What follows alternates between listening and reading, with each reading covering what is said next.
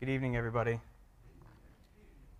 I'm really thankful that Pastor DJ asked me to do this Sunday night message and next week. Over the next 2 weeks, we're going to be looking at a couple topics that I know hit home for myself, and over the past 5-6 months have really hit home with me.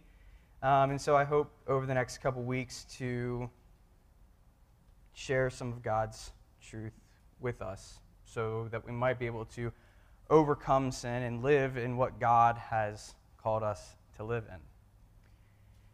Tonight we're going to be talking about grumbling. Grumbling. That's something we all struggle with, right? It's something we all fall into every once in a while, and maybe some of us more than others. I know recently for myself, I've fallen into grumbling or bickering or complaining, all the same word, really. My goal over the next couple weeks is to show us that there's a difference between just grumbling and saying, I need help. There's a difference between grumbling and crying out to God with our needs. There's a big difference. And so tonight we're going to be looking at Exodus 16. But before we get into that, I want to give you just something maybe to think about. How many of you like cars? Anybody like cars? I know Colby likes cars. Colby knows way more about cars than me. And the statistics that I'm going to share about this particular car in a minute made no sense to me before the ride home from church today. So I'm glad we struck up a conversation, Colby, because you helped me a lot, because I didn't know what this meant. So there's a Dodge Challenger vehicle that's pretty souped up. It's called the Hellcat. This vehicle is a beast of a vehicle. When I was a valet driver at Rocky Gap, I had the opportunity to drive one.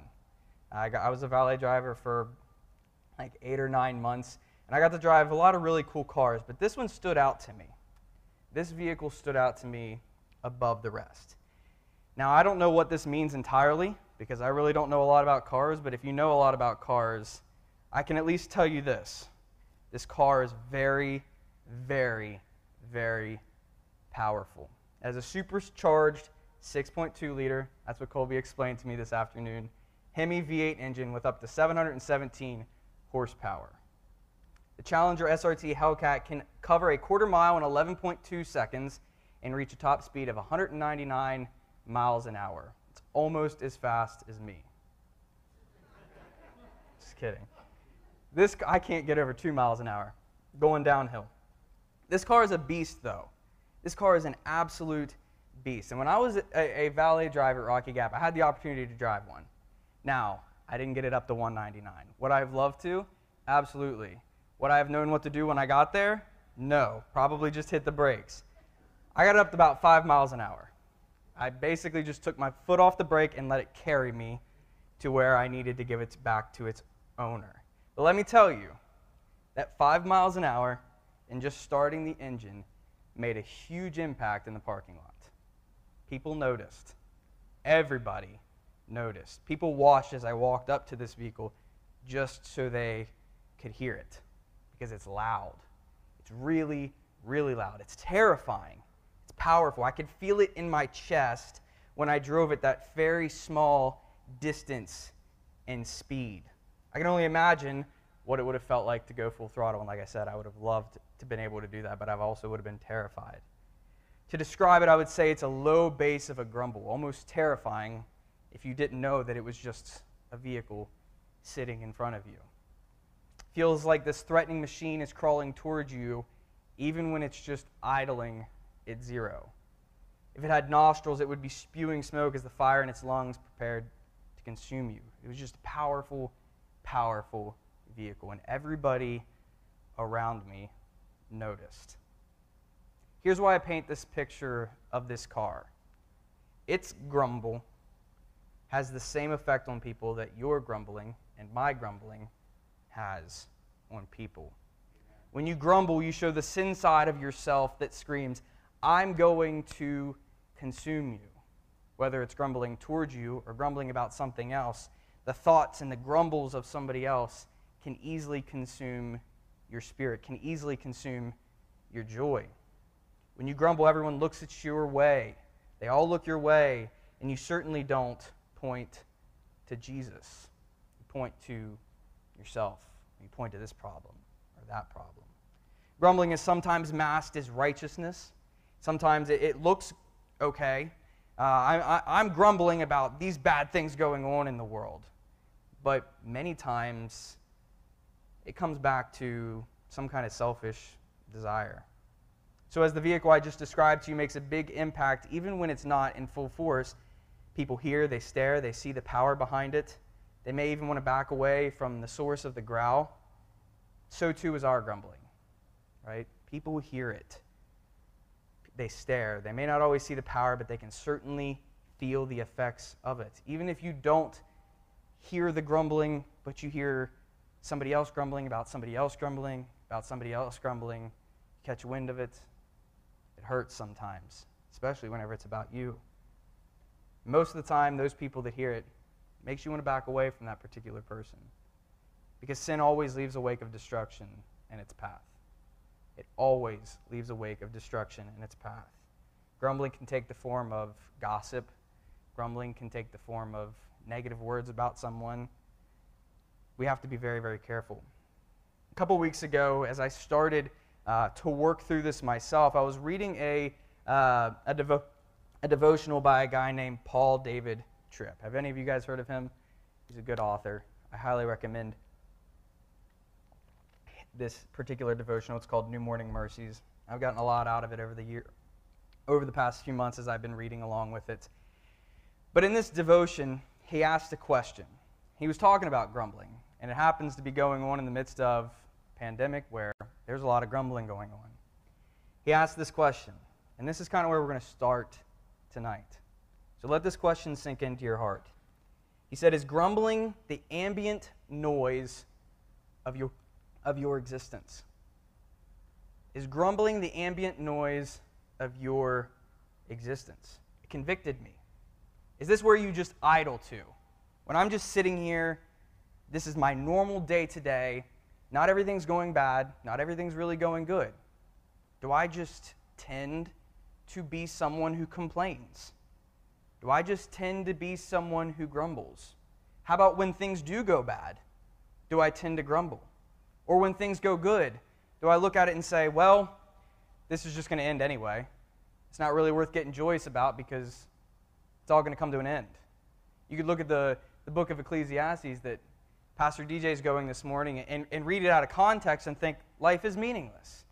Especially when you look around and you think, man, nothing's going good. But God's word says differently than that, as DJ's been talking about this morning. God's word makes it clear that there are bad things going on in the world, but it does have meaning. So tonight, I want to get into that. It drives me crazy to be around people that grumble, which is ironic because I grumble. I know I can be one of those people. For example, a couple weeks ago, DJ and I were both going through car troubles, right? You got to share that. Tonight I'm going to share a little bit about mine. Our Jeep, I've had it since I was a junior in high school. It's given up the ghost. It's gone. It's done. And so that was unexpected, which meant we had to get a new car to replace it. And over the past few weeks of dealing with that, I've caught myself grumbling a lot. I got to get this done. I have to get this done. I really didn't want to have to do this. I didn't want to have to put a down payment on a car. I didn't want to have to do X, Y, Z. This is a lot of money. We didn't want to have to do this. I got convicted because July 22nd was the day I read this, and it jumped out to me. Is grumbling the ambient noise of my existence right now? So even though it drives me crazy, I still tend to do it sometimes. Let me give you some examples of complainers or grumblers in the Bible real quick. Moses complained whenever God appeared to him in a burning bush in Exodus 3. He said, I stutter. I can't speak well. Can you have somebody else do it, please? He complained. Korah's rebellion in Numbers 16, if you're familiar with that story. Joseph's brothers in Genesis 37, they end up selling Joseph into slavery. They complained so much about him. The disciples in Luke 9, they complained about who was the best. Judas, when Jesus was anointed with nard, he said, that could have been sold. We could have done something better with that than just anointing Jesus, and Jesus clearly rebukes him in that. The list can go on and on and on in Scripture where we see people complaining and giving in to this idea that complaining is a good thing. But I want to look at one specific instance that I haven't mentioned yet where Israel as a nation complains. And it's right on the verge, or right after God did some amazing stuff, right in the midst of God doing some amazing stuff, and right as he's about to do even more amazing things, we see Israel complaining.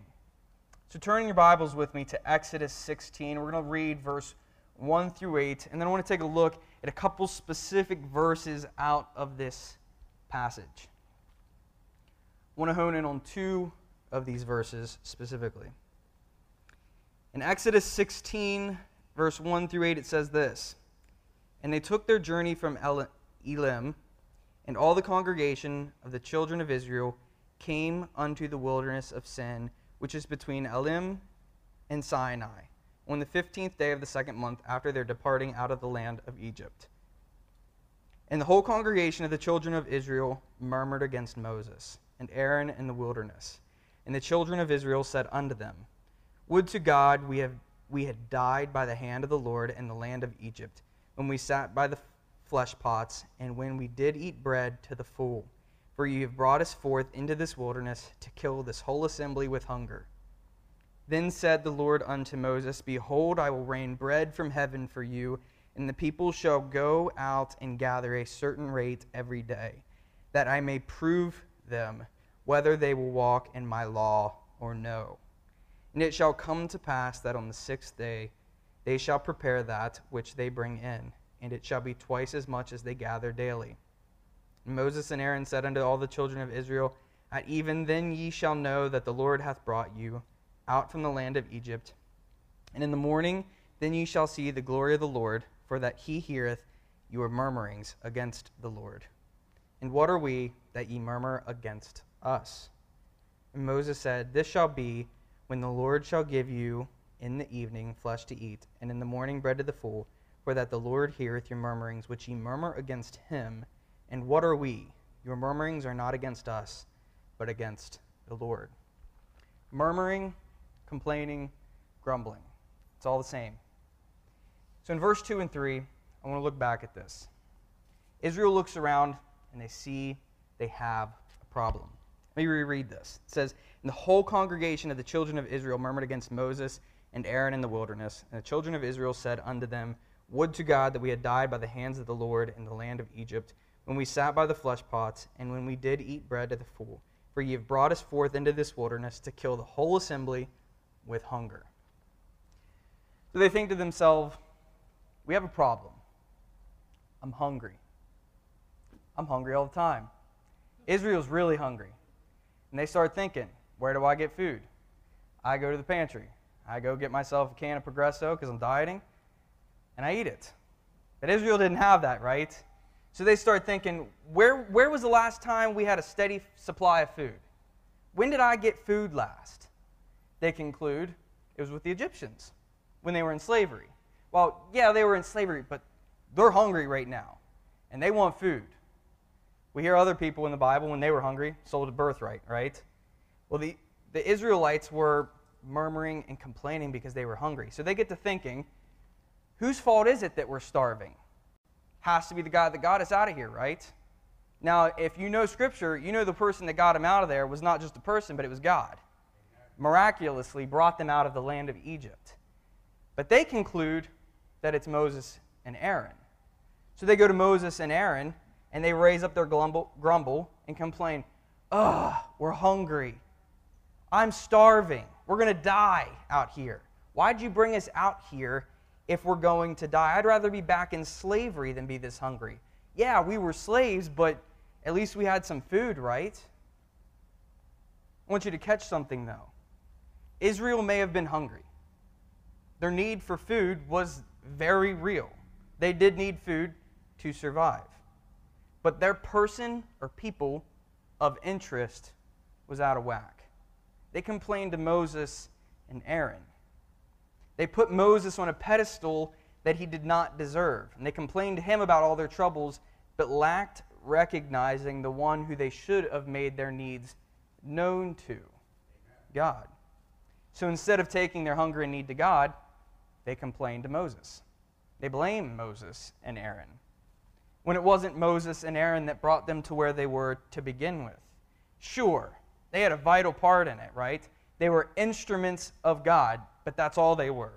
They were simply being used by Him. They were just a means by the way that God was working, right? Moses didn't split a sea. God split the sea. God swallowed that army from Egypt up in that sea. He performed mighty miracles in Egypt to bring His people out. He used Moses, but again, Moses was only an instrument.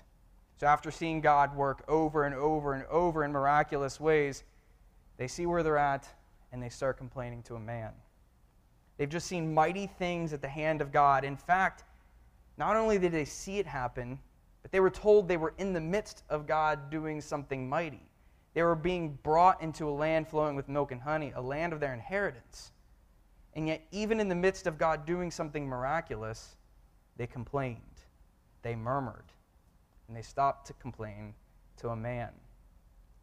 They believed a lie that man had brought them to where they are.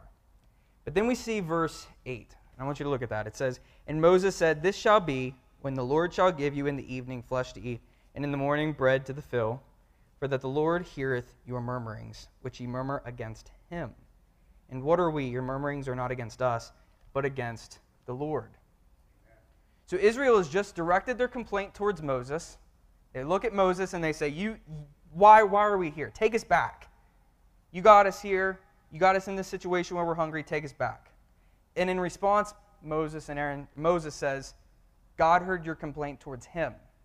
Israel complains towards Moses, and Moses says, you're out of whack. You're not complaining against me. This is a complaint against God. So we just said that Israel complained to Moses. But the problem was that they were mistaken. They didn't have it right. Really, in the end, they thought they were grumbling to man, but their complaints rose higher to the one that had them where they were and the one that could fix the problem that they were in. Moses makes a pretty incredible statement that the grumble they had meant for Moses was really being directed towards God. Let's back out here for a minute and see the same kind of situation playing out in our time. I'm sure a lot of us have grumbled recently. We're in this awful situation, right, of COVID, where we have to wear masks, we have to stay 6 feet apart, we have to hand sanitize all the time. Worked at the hospital for a year, and we had to hand sanitize constantly.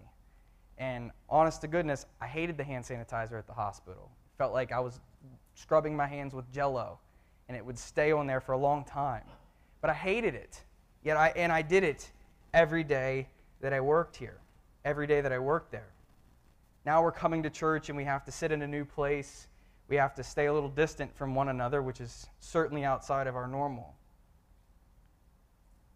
That's where we're at right now. We're in an odd place. We don't want to be in this position. Israel was hungry. They didn't want to be in that position. We look around us and we define the problem. We'll say, well, it's not like it used to be. I want to go back. I want to go back to the way it used to be. Israel solved their own problem in their mind, and they said, I'm going to go back to where we used to be. We were in slavery, but at least we had some food.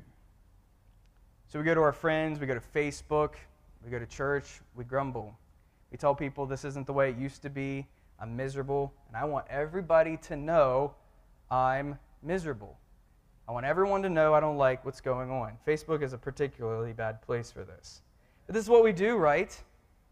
We gather up our little army of yes men, if you will, and we complain. And they say, yes, that's right, I agree with that. We see it. This is not how it used to be. Maybe this isn't even how it should be. Israel shouldn't have been hungry. They needed food to survive. And God was going to provide for them. In fact, He does provide for them. But when we do this, we look at it through sinful eyes and hearts many times, and then it leads us to grumble. You hear it in your family. My wife doesn't cook like she used to.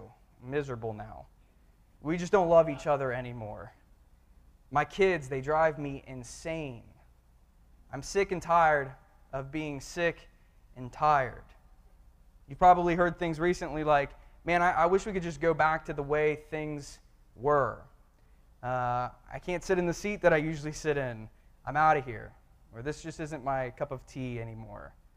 Or the carpet's red. I'm not a fan. I'd really prefer gray because this just doesn't go with my outfit. It's too hot in here. See you later. It's a degree or two above where I typically like it. Well, if that was the case for me, I like it at 62, so I would never show up to church because it's always like 70. Yeah, I got a fan out there that likes it cold. But here's the problem with that. While sometimes things are wrong, like when marriages are falling apart, we have a right to be upset about that, but we don't have a right to grumble. Many times our complaints are trivial and grossly misdirected. With the account I just shared with you of Israel Mine, let me remind you, our grumbling, when it's on Facebook, when it's to someone alone in the corner here at church, in the parking lot, it rises higher, and God still hears it.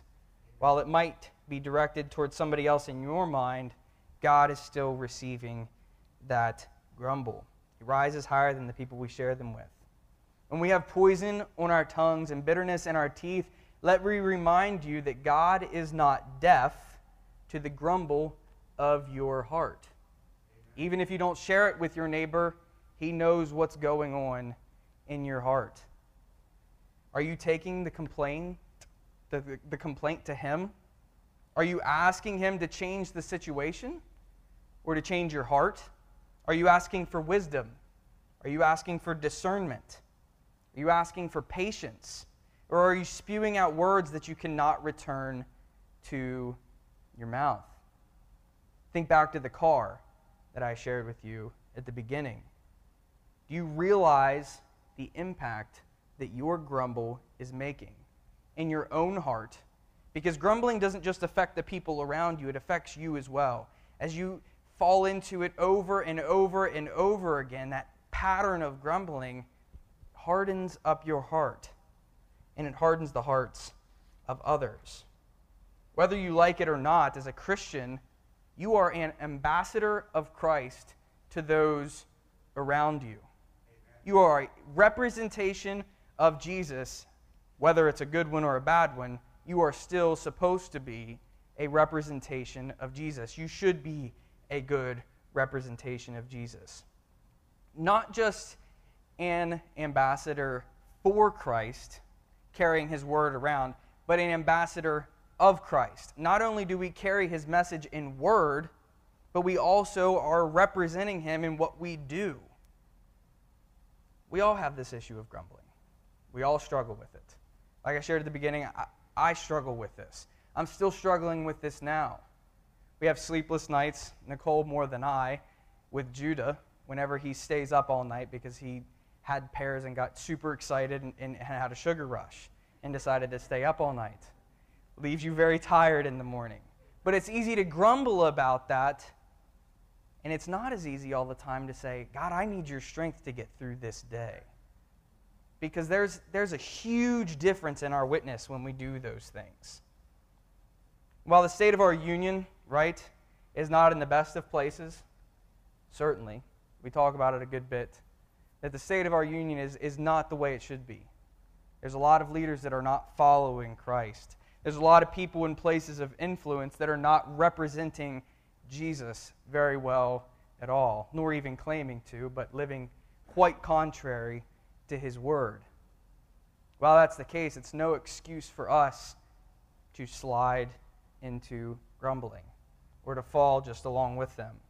While life may throw challenges at us, we cannot bow down to comparison or to grumbling.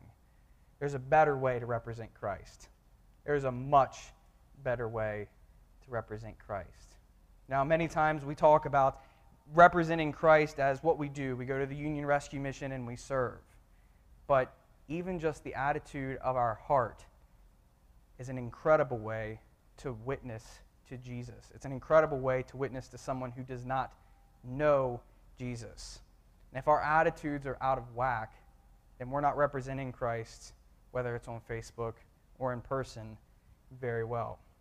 As we get into the application of tonight, I didn't put this up on the PowerPoint because on our way in tonight, Nicole reminded me of this passage, and I thought it just fit so well. So if you turn with me real quick to Philippians 2:14 through 16. I'm really thankful she reminded me of this passage because it's convicting, and I hope that God's word does convict you.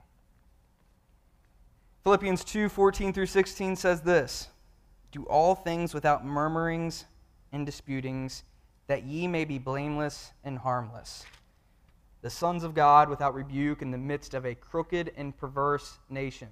That's where we're at, right? "Among whom ye shine as lights in the world." Let me go back to verse 15 or 14. "Do all things without murmurings and disputings," because we're in a crooked and perverse generation, and we are lights in the world. I think that verse explains this entire situation pretty well, and I'm very thankful that Nicole reminded me of this passage as we walked in tonight. So how can we, as believers, reflect this truth of refraining from grumbling and instead live the way Jesus would want us to live so that we can be a good representation of Christ to those around us? How can we do that? Let's talk about it. And as we do this, keep in mind, next week we're going to be doing part 2 of this, so I'm not really going to be able to cover everything tonight in the response to that. So if you want more, come back next week so that we can get more into how we can best reflect Christ to the world around us when it comes to this. Number 1, don't use someone else's circumstances to comfort you. It's been said, don't complain because there's always someone else who had it worse than you, right? There's always somebody who has it worse than you. How many of you have heard that? I heard it all the time growing up. I was really challenged with this, though. My senior year of college, Nicole and I were married. I was driving to and from Lynchburg every week, about 4 hours one way, and I was tired. I wanted to complain a good bit that few months. But I was taking a class called, it was on suffering and disability. We went through the book of Job and just dissected Job's life and this moment in his life that we see recorded in Scripture. And my professor, through doing that, challenged me. And so I want to challenge you guys with this tonight as well. That saying, don't complain, there's always someone else who has it worse than you, is not Christ's way. Amen. It's not scriptural. It's not. Did Paul write, well, I've had it pretty bad, but you know what? Someone else has it worse, so I'll be okay. When we do that, we use someone else's misfortune or poor circumstances to make us feel better. We use someone else's low feeling and struggle wherever they're at, whether it's, I broke a leg, well, I could have broke all the bones in my body. I'm sure somebody's has had many, many broken bones at one time. So I'm good. I'll be all right because this person did it. That's not what Scripture says. Paul says this in 2 Corinthians 12:9, and if you turn there, we're going to be looking at a couple different passages as we close up tonight. 2 Corinthians 12:9. Mark the wrong Corinthians. 2 Corinthians 12:9 says this. It says, this is what Paul says Jesus said to him. He says unto me, my grace is sufficient for thee, my strength is made perfect in weakness. Most gladly, therefore, I will rather glory in my infirmities, that the power of Christ may rest upon me. Paul doesn't say, well, I'm going to compare myself to this person over here who has it worse. He says, no, I'm going to rely on the strength of Christ. Because when I do, and I function in my infirmities, resting on Jesus, the power of His grace is displayed through me. Don't fall into the temptation of getting comfort from someone else's poor circumstances. Get your comfort from Christ. Get your comfort from knowing Christ as Savior. 1 Corinthians 1:31 says this, It says that according as it is written, he that glorieth, let him glory in the Lord. You don't glory in the health that you have or the fortune of, or your circumstances. We don't say, well, I have it better than this person, because that's boasting in who? Yourself, not Jesus. We glory in Christ, because that's not fleeting. What we glory in here on earth is fleeting. Here today, gone tomorrow. You say, well, I just broke one leg, but I could have broken two, but tomorrow you might not be here anymore. So while you might boast in that, it's fleeting. Boasting in Christ is not fleeting, because he is the one that has given us all, and he is above all, and he is forever. The second thing is this: cast your cares on him. Instead of complaining to your neighbor, maybe instead of complaining on Facebook, how about casting your cares on Jesus instead? 1 Peter 5:7 says this. If you turn there.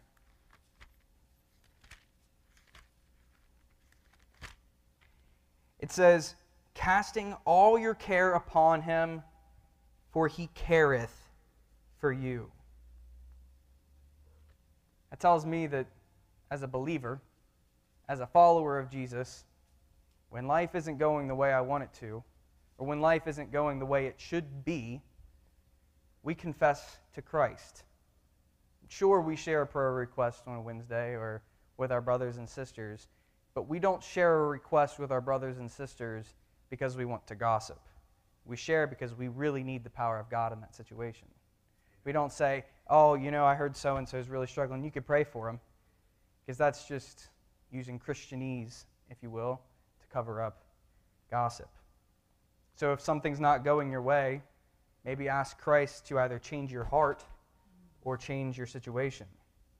Are you struggling with where you're at now? Pray for peace. Confess your struggle to him.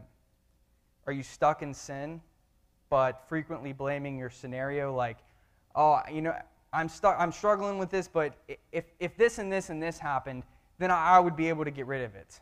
If I'm really struggling with over drinking, but there's just a lot going on right now, and when all that's a lot going on right now stops, then I'll be good. Maybe instead of that, come and lay your burdens at his feet. You not like the way that things are in the world? Pray. Amen. Pray for God to act on his word in the world and change it. And the third thing, what we're going to be getting into more next week, is be thankful. Amen. This is the big remedy. In Christ, we can have thanks. In Christ, we can have joy, and we don't have to grumble anymore. When we don't have Jesus, there's nothing we can do but grumble, because there's nothing good to have. But with Christ, there is an eternal joy that we can have. I want to leave you with this passage as we start to finish here and head into our invitation. 1 Thessalonians 5:17 through 18. It says, pray without ceasing. In everything give thanks, for this is the will of God in Christ Jesus concerning you. You and I are called and commanded to pray without ceasing. And in everything, whether it's wrong, whether it's good or bad, we are called to give thanks. We are called to praise him. We are told to ascribe glory to the one whom deserves it. So if there's one big thing I want us all to take away from tonight, it's this: give up the grumbling. Lay it down. Don't do it. It hinders the representation of Christ that you have to people around you. I know I've done it. I know I've fallen short on it. I know I've needed to repent even in the past couple weeks as we've led up to this message. As I've known that I was going to be preaching against grumbling, I know that I've grumbled. I know that I've murmured. I know that I've complained to Nicole about the scenario that the world is in. I know I've complained to her about the car situation and this and that and being tired. But God's word says there's no place for that in the life of a believer. We need to lay it at his feet. We need to lay our burdens down before Him. Because if we're not laying them down before Him, and we're not communicating them to Him, who do we think's taking care of it? You think it's on your shoulders? Because we can be free of that burden. And you can be free of that burden today. Let's go to the Lord in prayer. And then if you need the opportunity to come forward and lay those burdens down that maybe have been on your heart, come and do that. But let's go ahead and to the Lord in prayer. Lord God, we thank you for the opportunity to confess our grumbling to you, to confess that sin of grumbling that is stored up in so many of our hearts. Lord, I know I don't like the situation that the world is in. Lord, I wish that it would change, that we could go back to normal, that we didn't have to wear these masks, Lord God, but Lord, we need to bring that to you. Lord, we need to lay that at your feet. Lord God, I pray for each of our hearts that you would soften them to your word, that we would be prepared to respond to you and to bring those cares to you rather than to our neighbor and gossip or Facebook, that we would primarily go to you for our comfort, because only you can bring lasting comfort. Lord God, I thank you for all you've done for us. And Lord, may we have attitudes of thankfulness as we leave here tonight. We ask this in Jesus' name. Amen.